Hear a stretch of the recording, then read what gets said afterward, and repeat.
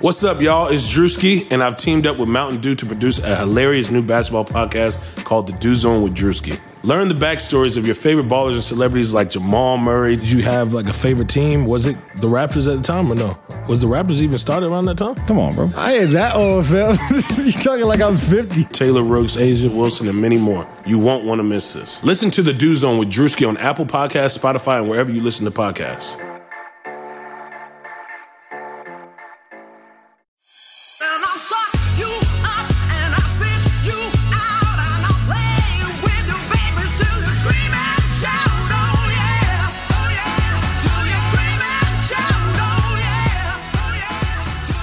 Welcome to this week's episode of Burn It All Down, the feminist sports podcast you need.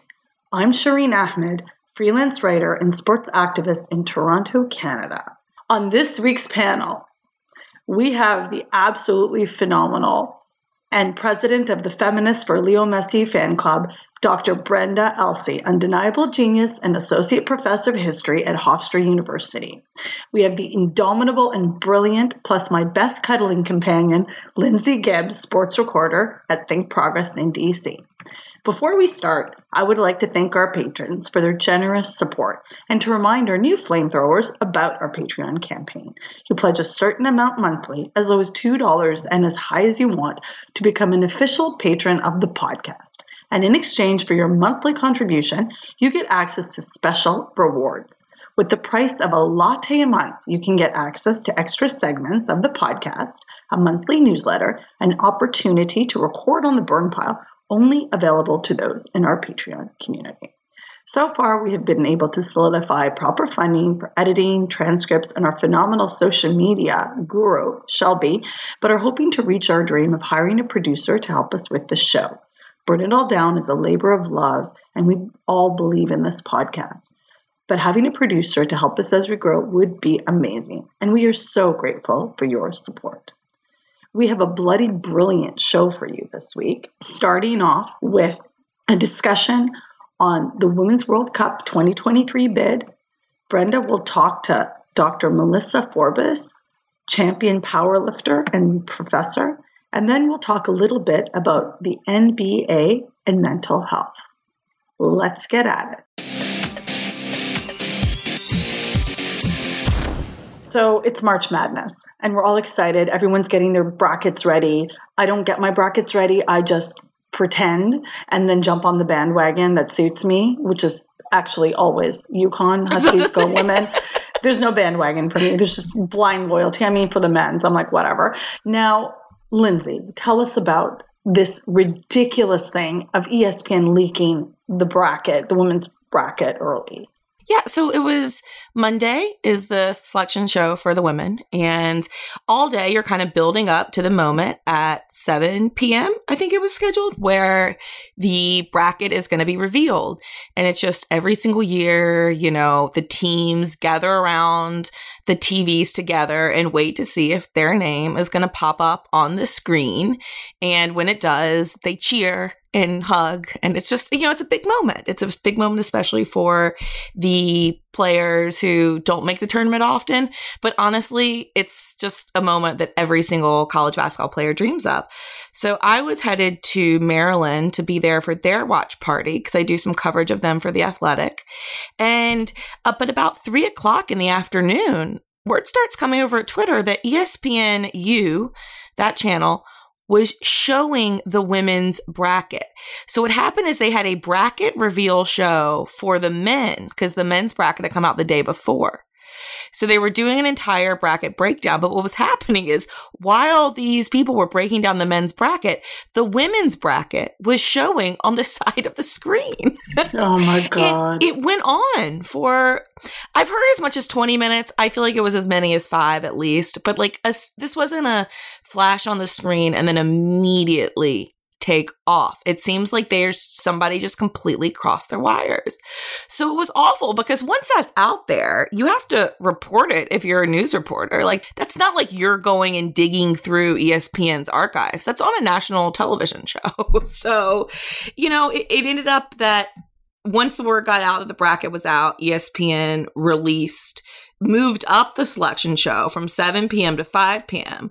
But of course, everyone had already planned their selection show parties for 7 p.m. So you can't move them up that quickly. So it was just, it was chaos. And it was sad.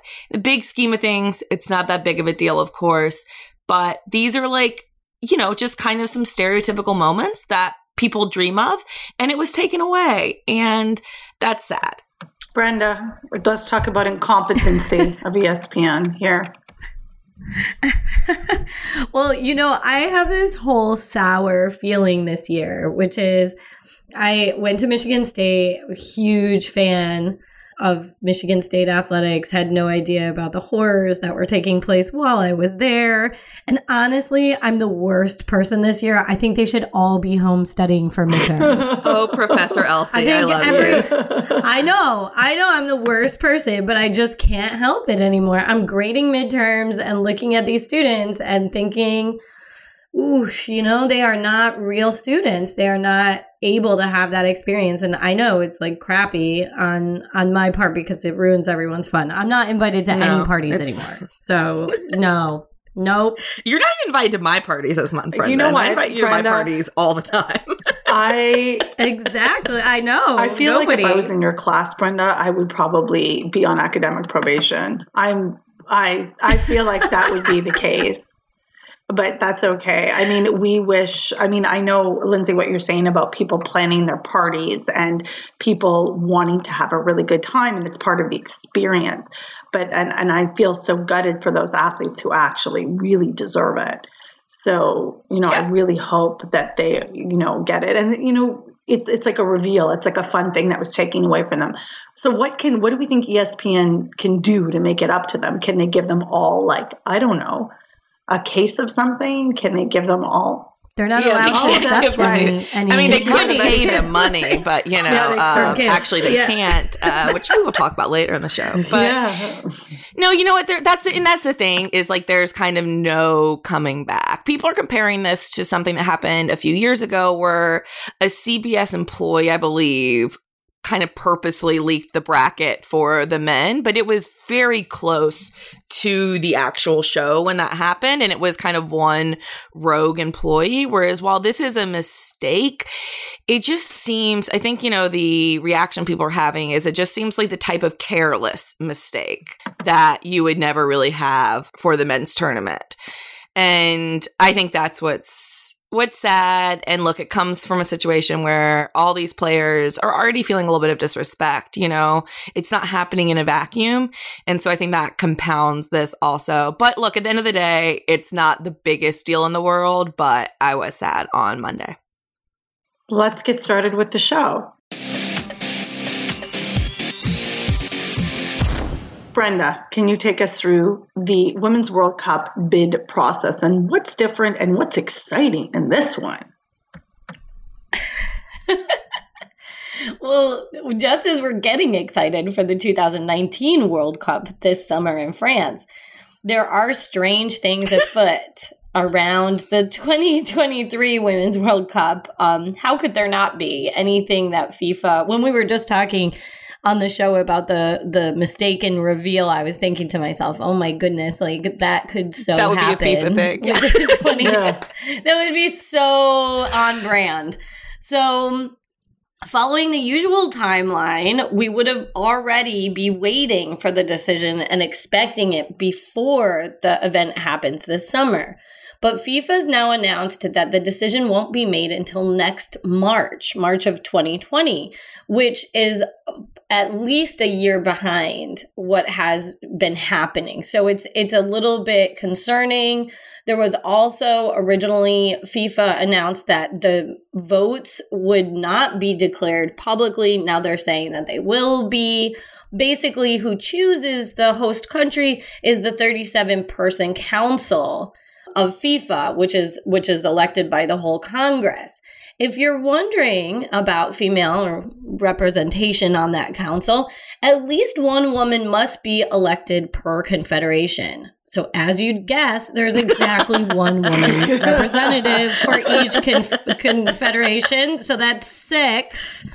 That's 6. None of whom have a particularly high profile. And so that is going to be interesting to see how that'll play out in the decision. We have 9 host countries or bids that have come forward. This is the most ever for a Women's World Cup.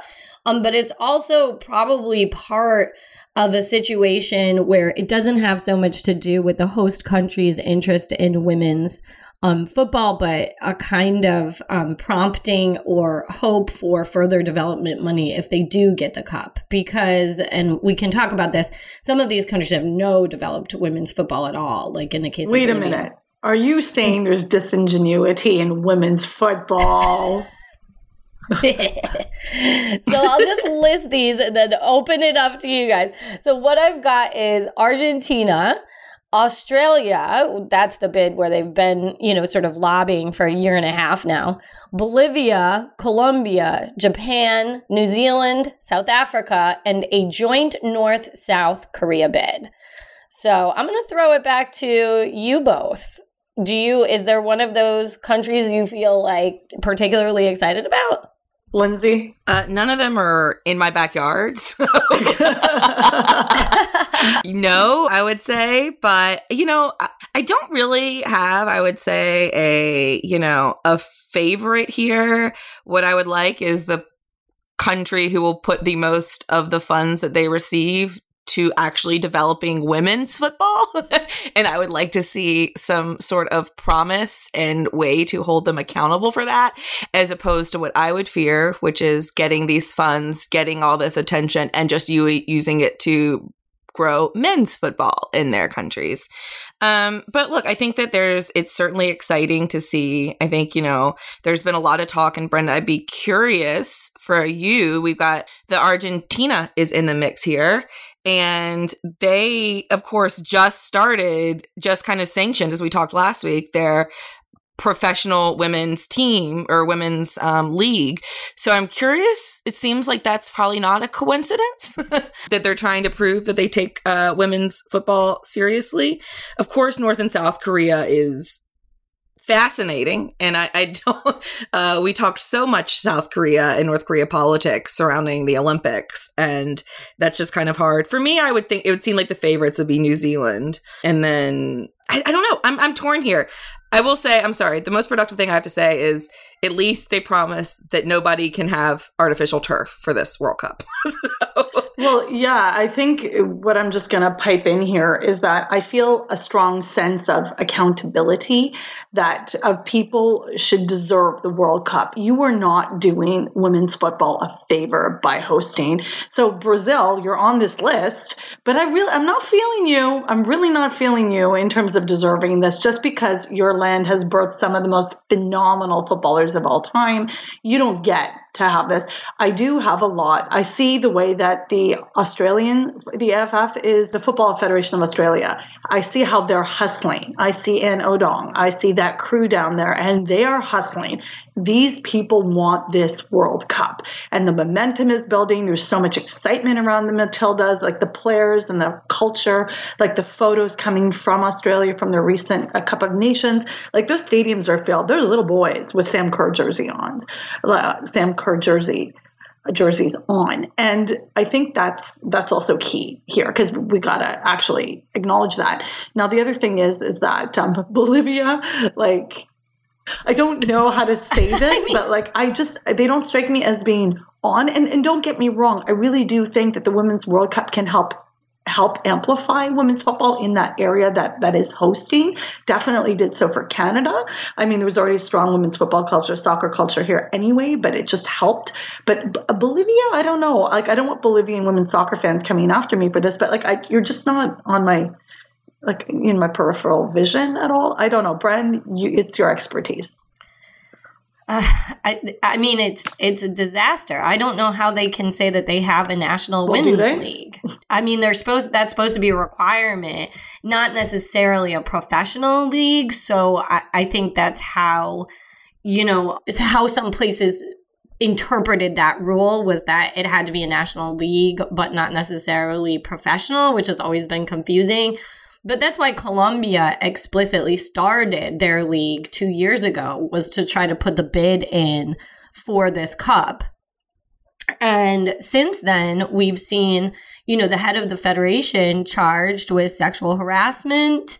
We've seen the league fall apart. We've seen players that are in under 19 situations accusing the coaches, assistant coaches of sexual assault.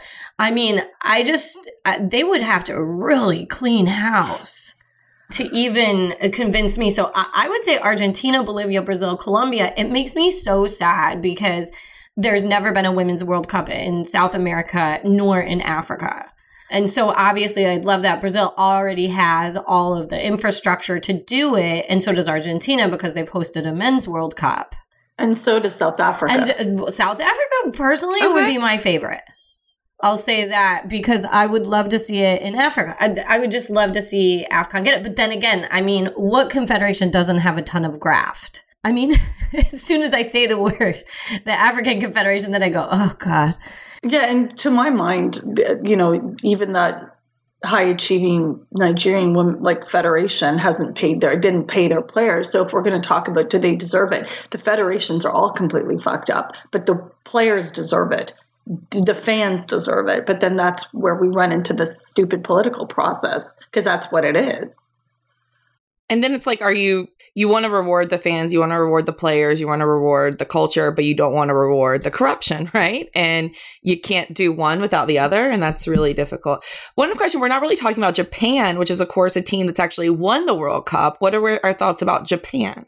I love Japan. I love everything Japan does, and not just because of Himari Sawa. No, it's a lot because of her. I think that they are strong contenders. I don't know if they have the infrastructure as such to be able to do it, but I'm not sure would it require building.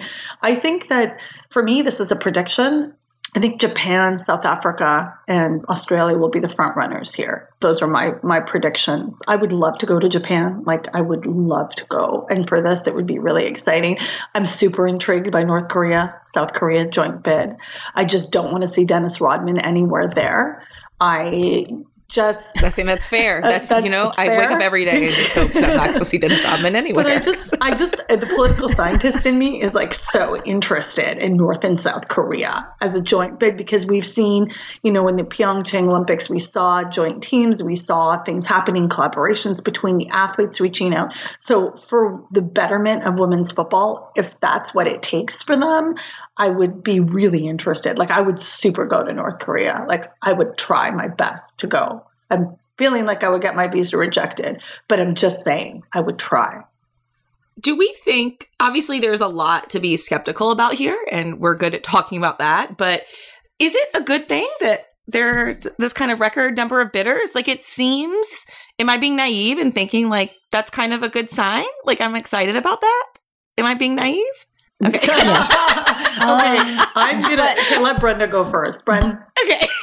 No, I mean, no. Because look, as soon as the country, I'm kidding. As soon as the country, kind of, I'm half kidding. Because as soon as the countries bid, what happened, and this is something to be excited about, is that you can go in the local media of Bolivia, Argentina, Colombia, Brazil, and it immediately prompts attention in and of itself. So I do think that's cool. And I mean, look, my heart would be full if it goes to South America. It's just one, I would also be very nervous just because of the terrible things that happen just on the daily there in women's football. So, but yeah, I think that in and of itself, Linz, I think does generate some positive coverage of the women's teams in those places. I agree with Brenda 100%. And I love this question, that my instinct is to be half glass full and to say, hey, well, it starts discussion. It can have Bolivian fans going, hey, we're bidding for the World Cup. Wait a minute, women play football? So it can even be as basic as that. It can be as conversation starting up. And to be very honest with you, the 2015 Women's World Cup, I couldn't find a Louisa Nassib jersey anywhere. I couldn't find one. So even the host country now, 4 years ago, didn't have readily available kits with their own national team players. So it's not like we can look and say, well, France is so ahead of everyone. No, they're not. So where they are now is vastly different from where they were 5 years ago. So it's a process. And I did desperately try to look for a Louisa Nassib jersey. I just simply couldn't find one. I went to Brazil and couldn't find a Marta jersey. So like, there's all these things. I can't even name a Bolivian national player at the moment, so I need to work on that. But also, as someone who writes about it, I'm like, oh, this is really interesting. I would really like to be able to have that opportunity to research, and for those reasons, it could be interesting stories.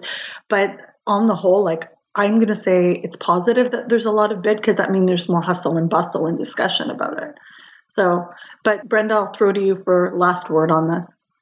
Yeah, I mean, it'll be interesting to see how this all rolls out. I will be waiting. I think it's frustrating that it's another year before we have a decision. So ultimately, I'm super pissed off at that. We already know the 2026 hosts of the men's game. Unfortunately. Yes. And, so I feel deeply frustrated by that. And I think that part of what your point, Shireen, about France evolving over the last years is a really, really good one, but they need the time to do that. So by announcing it in March 2020, you're giving them 3 years instead of 5.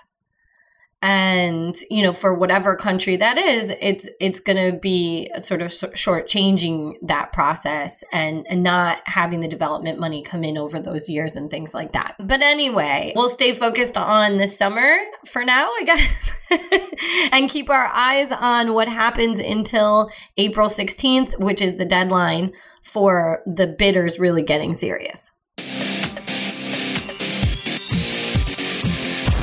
Next, we have Brenda interviewing master powerlifter and anthropologist of sport, Dr. Melissa Forbes, who's preparing to compete in the IPF, International Powerlifting Federation Worlds Competition in June. I'm so excited to be chatting today with Dr. Melissa Forbes. She is a cultural anthropologist, activist, and elite masters powerlifter. Currently a visiting scholar at the Center for Latin American and Caribbean Studies at New York University. Dr. Forbes has published on gender, indigenous rights, and the Zapatista movement and state violence. Her writings have appeared in the U.S., in Mexico, and in Chile. Her decades-long community work spans issues such as sexual violence, immigrant rights, and prison abolition. But today, she's here to talk to us about powerlifting. And she's working on a new edited volume that I just want to throw out there for those of you who might be working on such topics. It's called Physically Feminist, Strength, Sports as Insurgent Practice, that she is co-editing with Dr. Katie Rose Hedgmanick and Dr. Noelle Brigden. So those of you who are interested in contributing or following along, you can find Melissa Forbes at La Malicia BKIN on Instagram. We'll put it in the show notes. And on Twitter at MM_Forbes.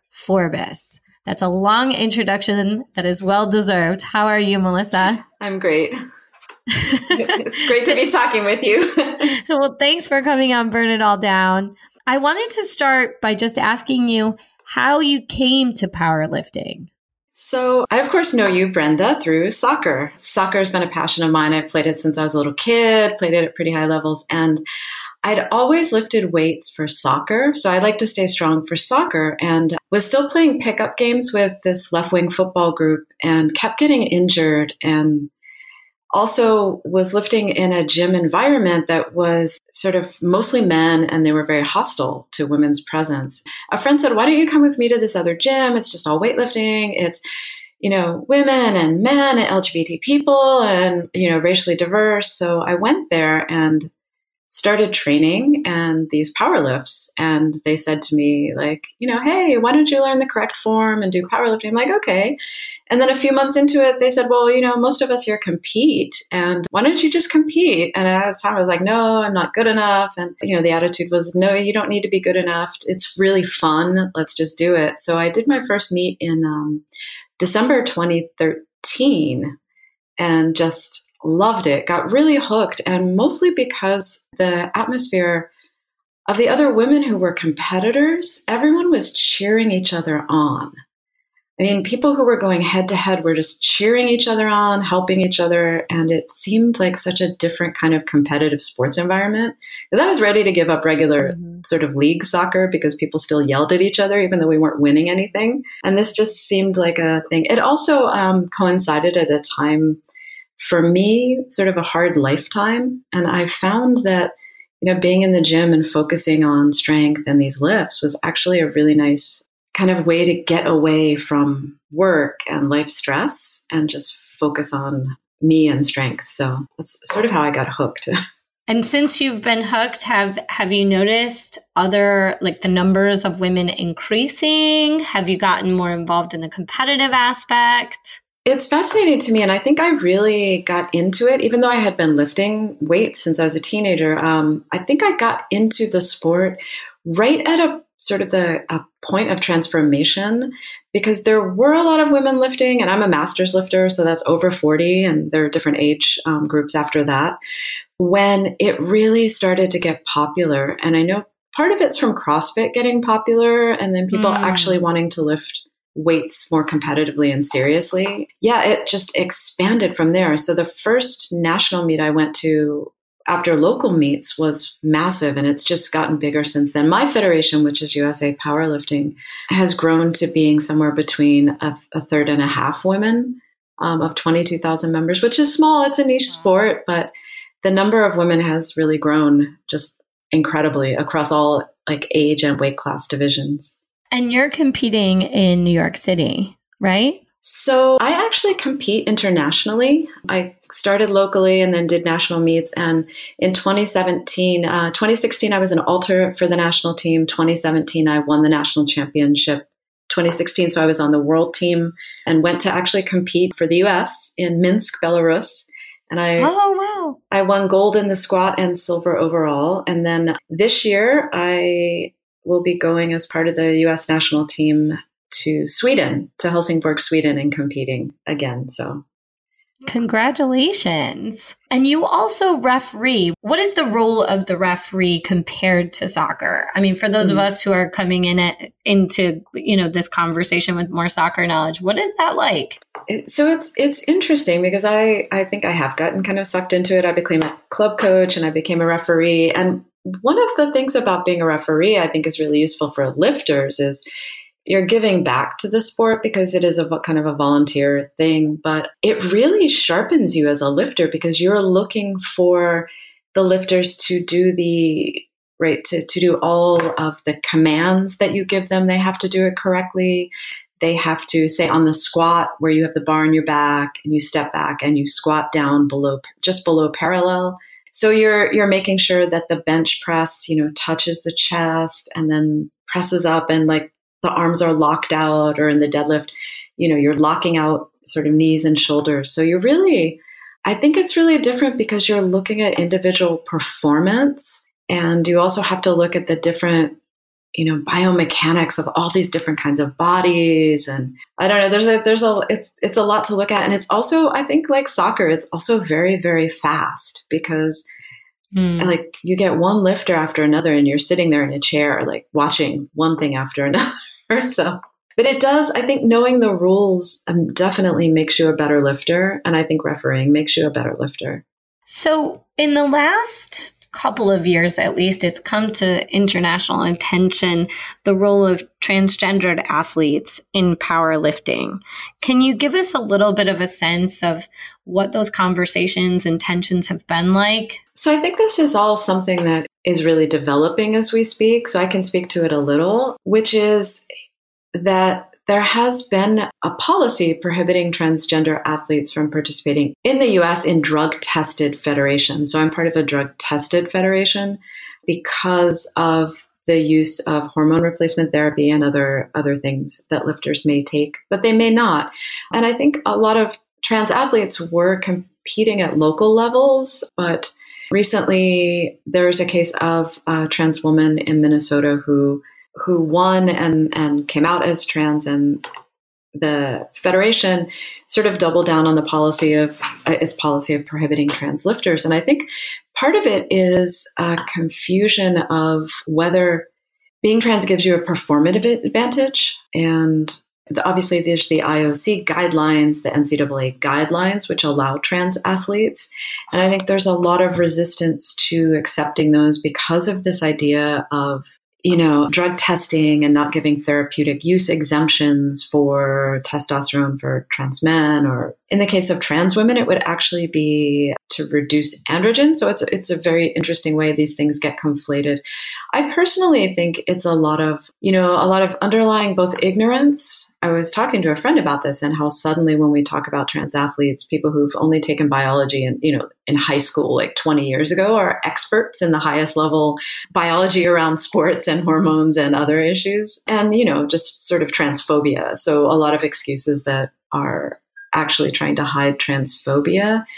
For me, I think there's no reason why a policy can't be crafted that would allow trans athletes to compete, because we don't see anything that points to performative advantage. I think exclusion makes no sense. And the other thing that actually, for me, as a woman in sports and soccer and also sort of elite powerlifting now, one of the things that is kind of very upsetting to me is the way that within the organizing around this, so there have been petitions, there may be a policy change proposed, at least in my federation, not in the other federations that are drug tested, but in mine this May, there will be some proposals to change this, that it's mostly been men who are the most outspoken for prohibiting trans women and wanting to do this in the name of saving women's sports for women, which I just find ironic because these are mostly people who could care less about women's sports. I mean, I'll just say that,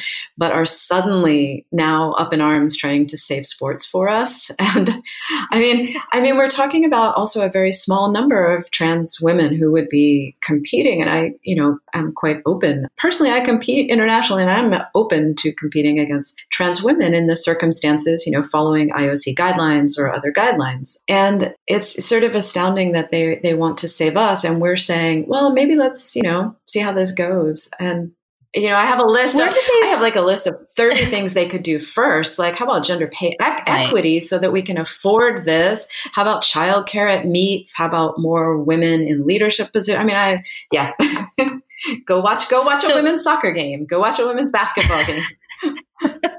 Where are they proposing that trans women lift then, if they can't lift with women? They're proposing that they don't. And I think, or at least not in a drug-tested federation, but in a non-drug-tested federation, many of the people are using performance-enhancing drugs. So for trans athletes who don't want to use those substances, it wouldn't be any kind of fair competition. And, I think these things are evolving, but I think mostly it's this idea that somehow being a trans athlete who does use hormone replacement therapy or other kinds of medications, that they're doping. And this to me is the sort of part of the problem, is rather than seeing it as within a medical condition that you can get a therapeutic use exemption like you can for the Olympics, it's a medically necessary, tool for your health and well-being, mental and physical, that they're seeing it as doping, which is cheating and hiding to gain advantage. And so trans athletes are, being very open and honest about who they are. So there's really it makes no sense to me logically, but I think also this is the thing with women, and other people of color, other folks coming into powerlifting in greater numbers, is that it's facing a culture that was sort of very traditionally sort of masculine and sort of confronting an entrenched culture that may not either understand in the best of cases or in the worst welcome that kind of diversity in the sport. And I do say may not understand because I think there are generally some people who are open but really don't, have the resources or tools to be able to understand what this is about. And then there are others who are just really not interested in anyone other than men really taking up space. I will say that the reason I started lifting in my federation is because it did seem very open to all sorts of people. What do you think? Is there a generational shift that's happening? Is it more in the masters division that you see that entrenchment, or? Well, that's interesting because so as a masters lifter and along with a lot of other, some other masters lifters I know, is I don't think it's generational in terms of age as much as generational maybe in terms of the sport.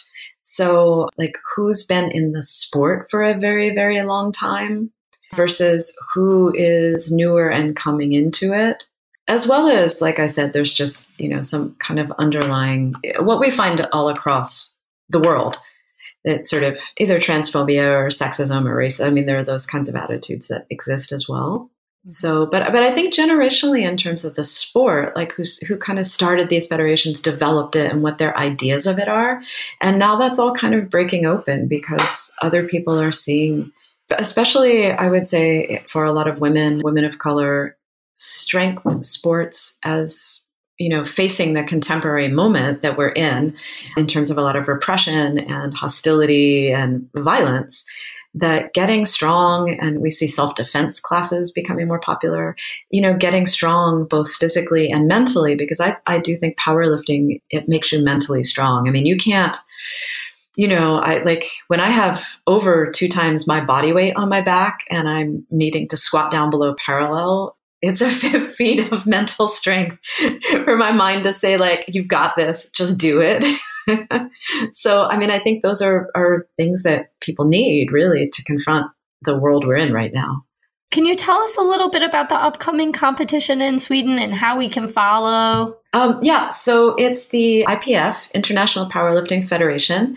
It's classic worlds, and that means I don't use equipment other than sort of a belt and knee sleeves, not the big suits like people do. And if you go to the IPF, International Powerlifting site, they have a live stream, and USA Powerlifting will also have a live stream of Worlds. And that's in June 4th to 15th. So I'm early on because they put the Masters early on, and then it's the juniors and then the Open, which is not actually age limited, but anyone who qualifies as an open lifter, like you're the top elite lifters, period, is in the Open. So yeah, that's how you could follow it. Is there a particular team that you usually feel like poses a big challenge? The US. So I think 2 years ago, Masters women, I think across the board, we won all of our Masters 1, 2, the different Masters division. The Masters women from the US won the team trophies, and the men have as well. And then with the Open, it's a little more mixed. I mean, the US has some amazing lifters who win, but people from, Australia, Great Britain, Russia, the Scandinavian countries, there's South African lifters, Indian lifters. I mean, I think Canadian lifters, these Ecuadorian women who I've seen, Brazilian women. I mean, it's sort of, yeah, it really depends. It's interesting on the weight class, different matchups. I think that you'll see different things also with the men's and women's teams of who brings different people. But it's kind of, the U.S., at least in terms of Masters women, does a pretty good job. I think the nominations aren't out, but with my Masters group this time, there's a Hungarian woman who's really strong and a Canadian woman who's really strong. So that's, and maybe some others who I don't even know about. So yeah, it's actually kind of amazing to me because, so for me, in terms of being a Masters lifter, because people often just think about these things in terms of, younger people being strong. It's not necessarily that you can't get really strong when you're older, even if you start when you're older. I actually 2 years ago qualified to lift in the Open, even though I'm a Masters 2 lifter. I qualified to lift as an Open lifter. So wow. I think people can definitely, I've talked to some women when I've been refereeing and they're watching their high school children. And I say to them like, oh, well, why don't you get into this? And they're like, I never could at my age. And I always say to them, but I'm your age. I'm like, come on. And even just on a basic level of, you don't have to compete. But when I've gotten bone density scans, my DEXA scans, my bone density is 2.1 times women my age and 1.3 times women in their 20s. So I'm a proselytizer on that. Well done, Melissa Forbes. I'd like to thank you for being on Burn It All Down, and we'll be following you this summer at the World. Thank you so much. And I love you all and your podcast. And I always make my students listen to you. So Thank you so much for being there. Thank you. Up next, we're going to have a little discussion about mental health in the NBA. Linz, can you take us through this, please? Yeah, okay. So last month at the Sloan Conference, MIT Sloan Sports Analytics Conference, to be specific, because we like to be specific here, NBA Commissioner Adam Silver had a conversation with Bill Simmons of The Ringer, formerly of ESPN. And in that conversation, Adam Silver said that what surprises him about NBA players these days is that when he meets with them, they're truly unhappy. He just said a lot of these men are generally unhappy. And he said it's not so much, he doesn't think it's so much just the pressure and, the stress of their jobs, which seem cushy to a lot of us. And obviously they're playing a game. But look, there's a lot of stress involved with it. And there's a lot of attention and there's a big spotlight. And it would get to you. It would get to me. But Adam Silver said, I think it's less calculated than a lot of people think. The reality is that most don't want to play together. There's enormous jealousy among our players. He also said, if you're around a team in this day and age, there are always headphones on. The players are isolated and they have their heads down. So I think that there's a lot of ways that we can take this conversation. There's really talking more about mental health is always a great thing to do. A lot of the WNBA players, Imani McGee-Stafford, who we've had on this very podcast, have led the way in discussing the fact that they have depression, they have anxiety, that there are mental illnesses in being a professional athlete, that these things are not mutually exclusive. And obviously in the NBA, Kevin Love has spoken up. He's been really out front. Recently, Trae Young. I want to honor that discussion, and I want you guys to weigh in on that part of it. But there's another part of me that kind of feels a little bit like millennial shaming, like, oh, these kids always on their devices, they're so unhappy type thing. And I wonder, I have a hard time believing that phones and social media generally are leading to more instances of mental illness. I just think we're talking about mental health in general more than we were 20, 30 years ago. So that's kind of where I come down on that. Did you guys get the same impression about the conversation? Or do you think that maybe Adam Silver is completely right? Bren? I work with that age group day in and day out. And I usually find when you start to classify younger generations as having X problem, you're immediately awful. Like, I don't want to be that person that says, oh, look what the youngsters, what's wrong with the kids are all right. But I do think that the intense social media presence in their lives is anxiety provoking, and not just for them, but for older people as well. I do think it's isolating to a certain extent. I do think it might inhibit, I think it gives you an out in a social situation. And it makes it difficult for you to integrate into a group that you don't know. So I could see that in a locker room. I certainly see it in a classroom. So, where if a student's a little bit nervous, they get to class early, maybe 10 years ago, they would have struck up a conversation, and now it's like immediately revert to phone. I sort of feel like I'll be the defender of the mobile device, in the sense of there was a lot of rhetoric, and I'll tie this back into, the NBA players and athletes, but people saying, well, go outside, you're avoiding nature. I'm one of those people that when I struggled very heavily with my own mental health, my phone is where I went for support, because a lot of my friends were online. And if I was in a situation where I couldn't talk to somebody about it, that support was through my phone. I hadn't even met Lindsay until March 8th, before March 8th of this year. March 6th is the day Lindsay and I first cuddled. And like, you think that's staggering. Like, we've been through 90 plus shows, but I haven't met her. So through my phone is how I access friends. Like, that's how it is. So maybe someone's support is on there. And I always get back, particularly with mental health, to the idea of you don't know what someone else is going through. And this happened very specifically in August when there was a big piece, not in August, I believe it was before that. DeMar DeRozan, who was at the Raptors, talked about his mental health, and everybody was like in a frenzy. And there was this really insightful piece. I think it was, can't remember who wrote it. I think it was Jackie McMullen, talked about the mental health issue. And in that, DeRozan had said that money isn't everything. So the struggles you have coming with you before don't get evaporated or eviscerated because you have money now. And the response that he often gets is, well, you've got money, you shouldn't have problems. So, and remember what Biggie said, more money, more problems. So it's not that simple. It's really not that simple. And you see, and DeMar DeRozan was very often on his headphones and on his phone when he was coming in, and maybe he's getting support from somewhere. Maybe he was getting, as he came into the Scotiabank Center, maybe he was getting support. We don't know. So it's easy for Adam Silver to sit there and opine about the kids are unhappy. Like, Adam Silver doesn't know shit about shit. So I'm not going to defer to his comments on mental health of all things. I barely defer to his comments on basketball. So like, I just love you.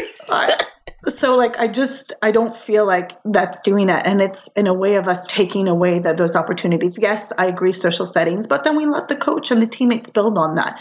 Does it show on the court? Do they look like they have chemistry on the court? Do they feel happy in that space? So if they want to be on their phones for a little bit, let them be on their phones. Like, when it matters, do they do what needs to be done? Are they connecting with their teammates? Are they happy? Let's look at that. I don't know. Those are just some of my thoughts. Lynn? I think that there's two separate discussions here, right? Which is why I had a problem with the conflating the two, really. I think we need to remove the stigma around mental health in society, and especially among men, and particularly Black men. I know it's that the stigma increases, right, when you get into the marginalized communities.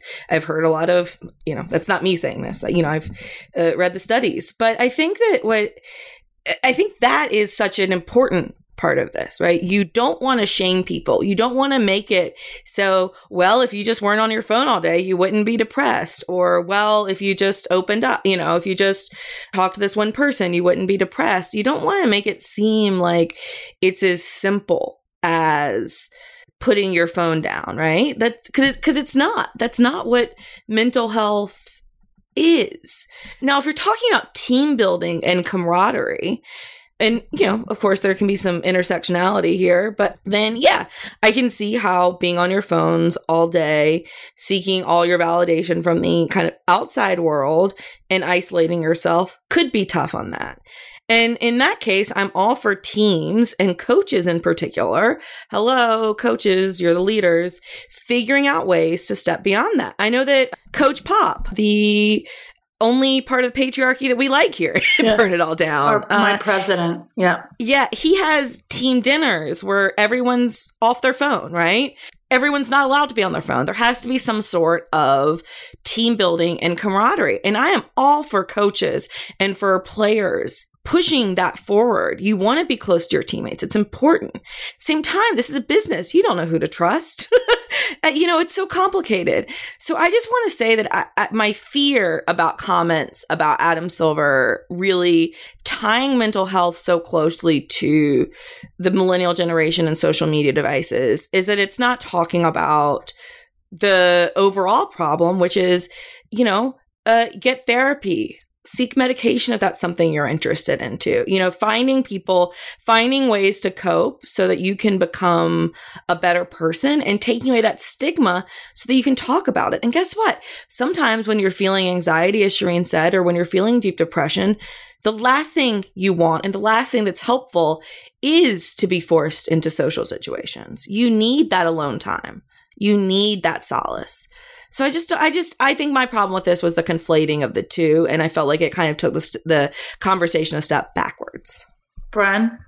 I agree. I also think one of the questions that you raised in the beginning, Lindsay, was about Are we just talking more about mental health, or is this becoming a particularly more pronounced trend? And I think both of those things might be true without conflating the two issues. I don't think that I think they both may be happening.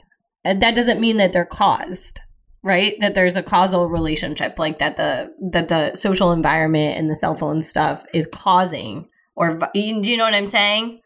But I think we might be seeing both, and I think that we should see it as a positive thing if we're having more discussions. And I frequently people will say that more and more at universities we're seeing needs of mental health services, and you do get occasionally people criticizing that, and it's really wrong. So I mean, I think you're right, it does contribute to kind of larger shaming that takes place, and it does take us backwards.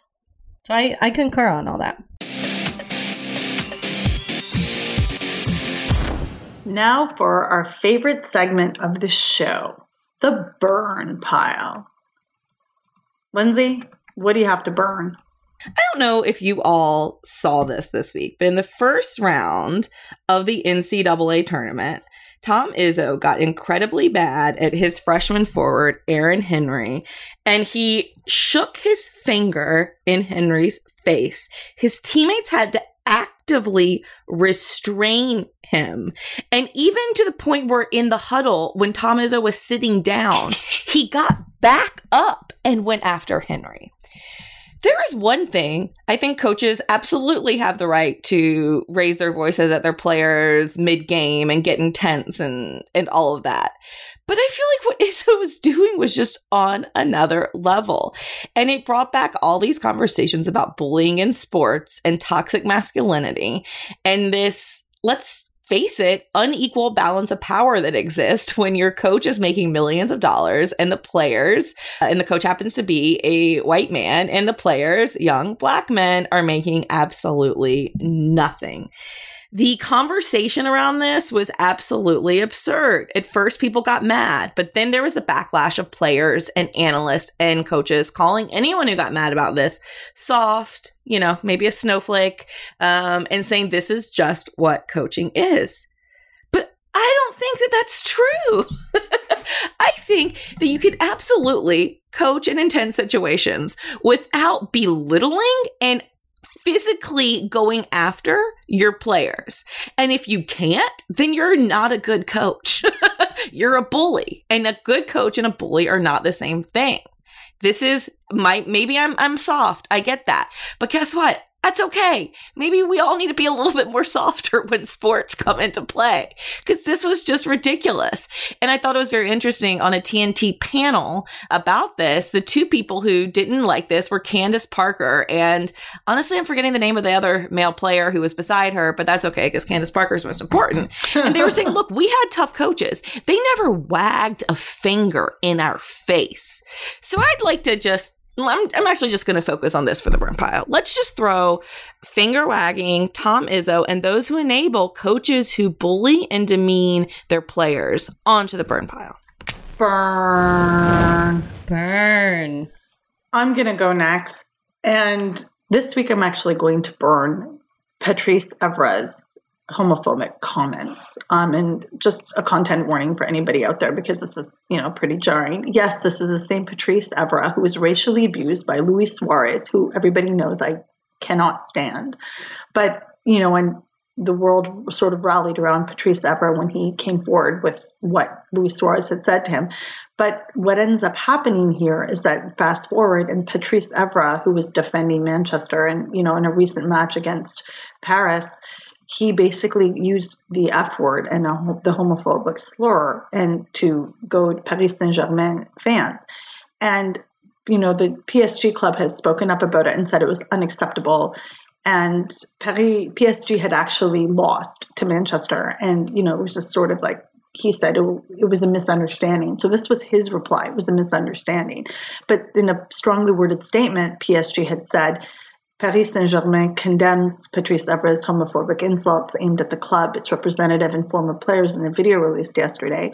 And these remarks have profoundly shocked the club, which is particularly committed to the values and respect and inclusiveness.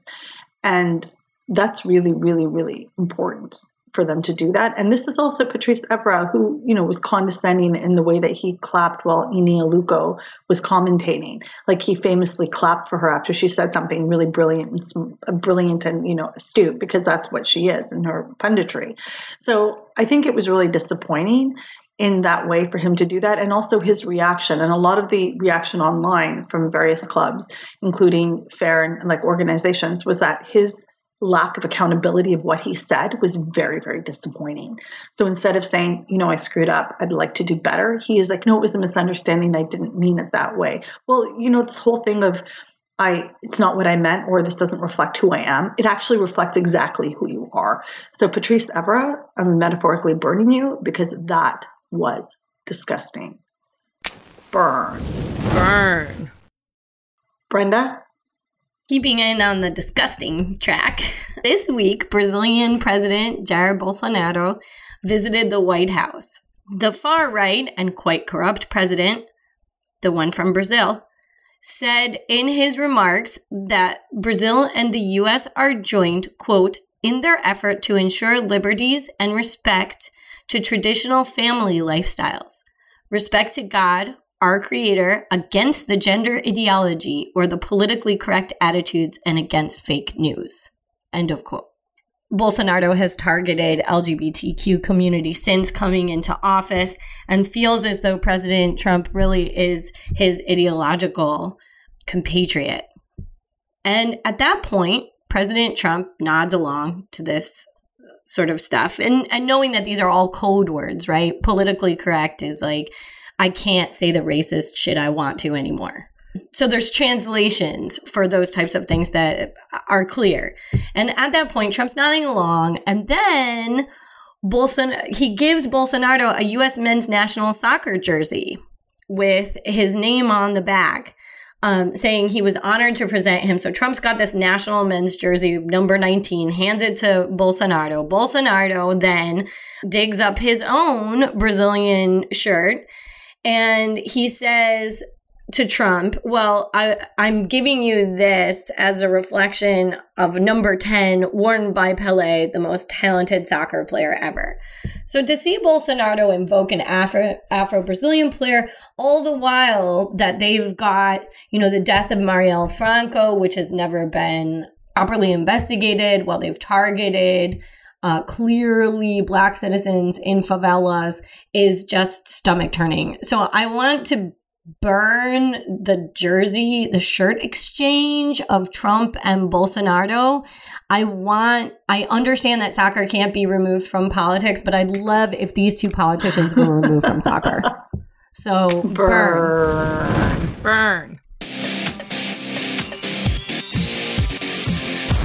And now it's time to amplify some amazing people in sport. I want to start the segment by recognizing and congratulating the NWHL champions for 2019, the Minnesota Whitecaps. They won 2-1 in overtime against the Buffalo Beauts. What an incredible game it was last week. Just want to congratulate the Whitecaps franchise, the players, the community, the family. It was an incredible win. Also want to shout out Haley Skimura of the Buffalo Beauts for being named the 2019 NWHL scoring champion. Jillian Dempsey of the Boston Pride for winning the 2019 Dana Lang Award, and Jonna Curtis of the Minnesota Whitecaps for being named the 2019 Newcomer of the Year. Congratulations to everybody. What an incredible NWHL season it was. It's been so thrilling. I also want to shout out the CWH Awards were last night. Today is the final of the Clarkson Cup being played by Les Canadiens of Montreal and the Calgary Inferno. So last night at the CWHL Awards, Rookie of the Year to Victoria Bach from Markham Thunder, Coach of the Year Jim Jackson, also Markham Thunder, Goaltender of the Year Alex Rigsby, Calgary Inferno.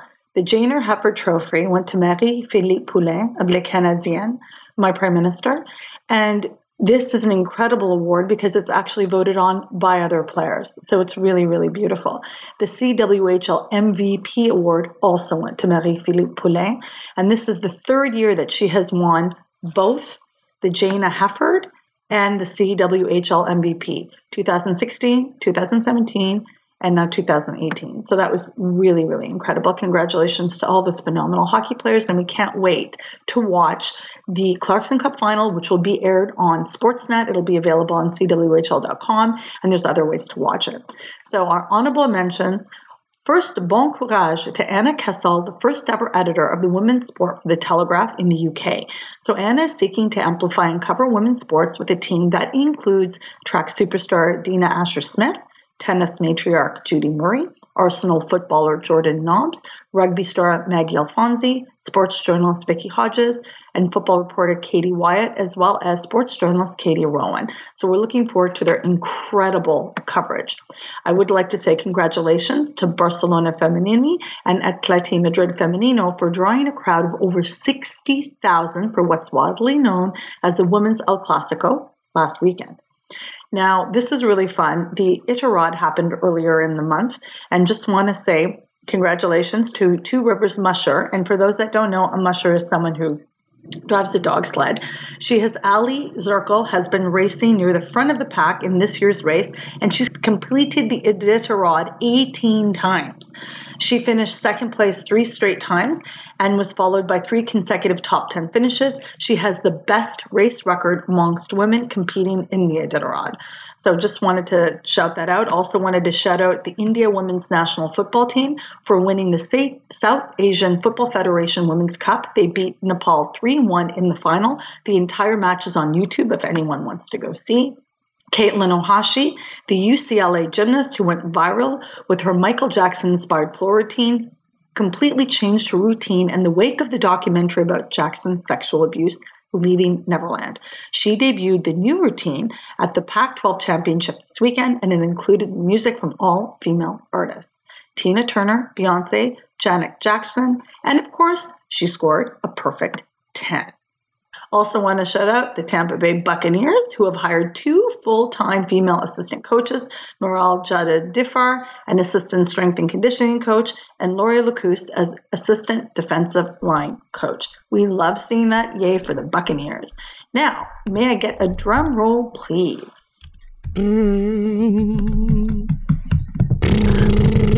I was going to ask for it again because I'm like, on the bar, that was like a 2, okay? It was real bad. That was bad, but that's okay. I would like to award this year's Badass Woman of the Week to Canadian and Mississauga native Bianca Andreescu for being the youngest winner of Indian Wells.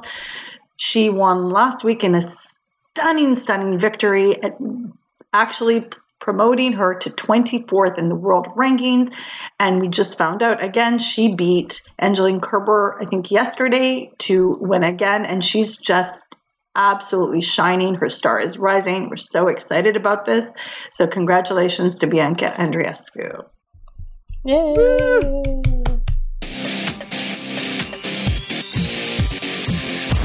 Now, tell me what's good. Lindsay, tell me what's good. Okay, what's good for me right now is the new show on Hulu, Shrill, which is based off of the book by Lindy West and stars Aidy Bryant from SNL. And I have not gotten this much joy out of a show, perhaps ever, to the point where I'm literally 4 episodes in. I know there are only 6 episodes, and I don't want to watch the last 2 because I don't want it to be over. So I'm saving them. I think everyone should watch this show. I think it's got universal themes that everyone can relate to about kind of finding your voice and fighting for yourself. But look, let me be honest, especially if you are an overweight woman, I think this show will mean a lot to you. I have never seen anything like this on screen that I could relate to in this way. I wish that I'd seen something like this on screen when I was a teenager. But honestly, the 32-year-old me needs this just as badly.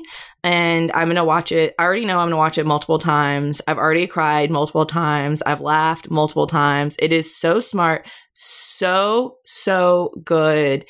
And it just really honestly means a lot to me. I don't want to get too emotional, but yeah, everyone should go watch it. It's really made my life. That's beautiful, Lindsay. It's called Shrill, Brenda. What's good for me is that I'm prepping this week to go to the conference, which is of the International Association of Communication and Sport in Boise, Idaho. So I will be going to Boise on Friday. My keynote is on Saturday, but Dave Zirin will actually be speaking on Friday night, so I'm going to catch a little bit of that. I'm also excited to meet up with my friend Molly Yanity. She's a professor, and we'll probably hang out there. I'm really excited. I've never been to Boise. I am going to eat a lot of French fries, which always excites me because I really like French fries. And I feel like I'm a sort of a connoisseur of French fries, and that my training has been mostly from Prince Edward Island potatoes. I also have just been really excited because my little guy, Mustafa, won gold at his volleyball tournament yesterday, and I'm very, very proud of him. And my other guy is going for gold today at a tournament called the Bugarski Cup. The Bugarski Cup. I'm also going to celebrate the new word I can say today, the Buccaneers. So I'm going to say that and try to put that into my vocabulary just casually. I don't know where I can insert Buccaneers, but I'm going to try to do that. So I'm trying to be super positive about that and happy. And what's good, I'm just generally excited about life. Bren? It's spring. Woo! And yeah, and I love that. So I'm really excited. I got some starter seeds already going in my sunroom, and I'm really I'm just desperately looking forward to summer. I am looking outside at my backyard, and it's the first time there hasn't. I cannot see white. Like, there is no snow. And that is amazing. And also, my neighbor and one of my best friends, Seth Kramer from Ironbound Films, made a movie about sports. He's a documentarian, and it's called Heading Home, The Tale of Team Israel. Really fascinating, really interesting stuff about the baseball team who participated in the Baseball World Cup a couple years ago. And so I'm going to go and see that at Rhinebeck Films. It's called Upstate Films. So I'm psyched about that. And that's pretty amazing to make a movie. It's hard, I think. Mm-hmm. So spring, movies, beautiful. Gardening. Also, sorry, I forgot to mention basketball. So much great March Madness. Okay. No, you can totally do that, because I was going to say I'm really excited for the Clarkson Cup. I couldn't go to the final today, but I'm definitely going to watch it live, and I'm so excited that it's being aired 3 different places. The NHL Network is also going to air it. I think I said that, but I just really want to reiterate that it's an exciting time. And guess what? Like, major networks are doing stories about women's hockey that they've suddenly discovered. So I'm just excited about that. I love women's hockey, and, just, Bren, throw in another what's good. Why not? You know how I feel about rules. There's a lot of soccer. CONMEBOL is playing friendlies right now, and so the US-Chile game is Tuesday, and I'm definitely into that. Brilliant. That's it this week for Burn It All Down. Although we are done for now, you can always burn all day and night with our fabulous array of merchandise, including mugs, pillows, tees, hoodies, bags. What better way to crush toxic patriarchy in sports and sports media by getting someone you love a pillow with our logo on it? So the Teespring address is teespring.com/store/burnitalldown. Burn It All Down lives on SoundCloud, but now can be found on iTunes, Spotify, Stitcher, Google Play, and TuneIn. We appreciate your reviews and feedback, so please subscribe and rate and let us know what we did well and how we can improve. You can find us on Facebook at Burn It All Down, on Twitter at Burn It All Down Pod, or on Instagram at Burn It All Down Pod. You can email at us, burnitalldownpod@gmail.com. And check out our website, www.burnitalldownpod.com, where you will find previous episodes, transcripts, and a link to our Patreon. We would appreciate you subscribing, sharing, and rating our show, which helps us do the work we love to do and keep burning what needs to be burned and keeping us Bayad to the bone. On behalf of Lindsay and Brenda, I'm Shireen. And as Brenda says, keep burning everything but not burn out. Is that what you said?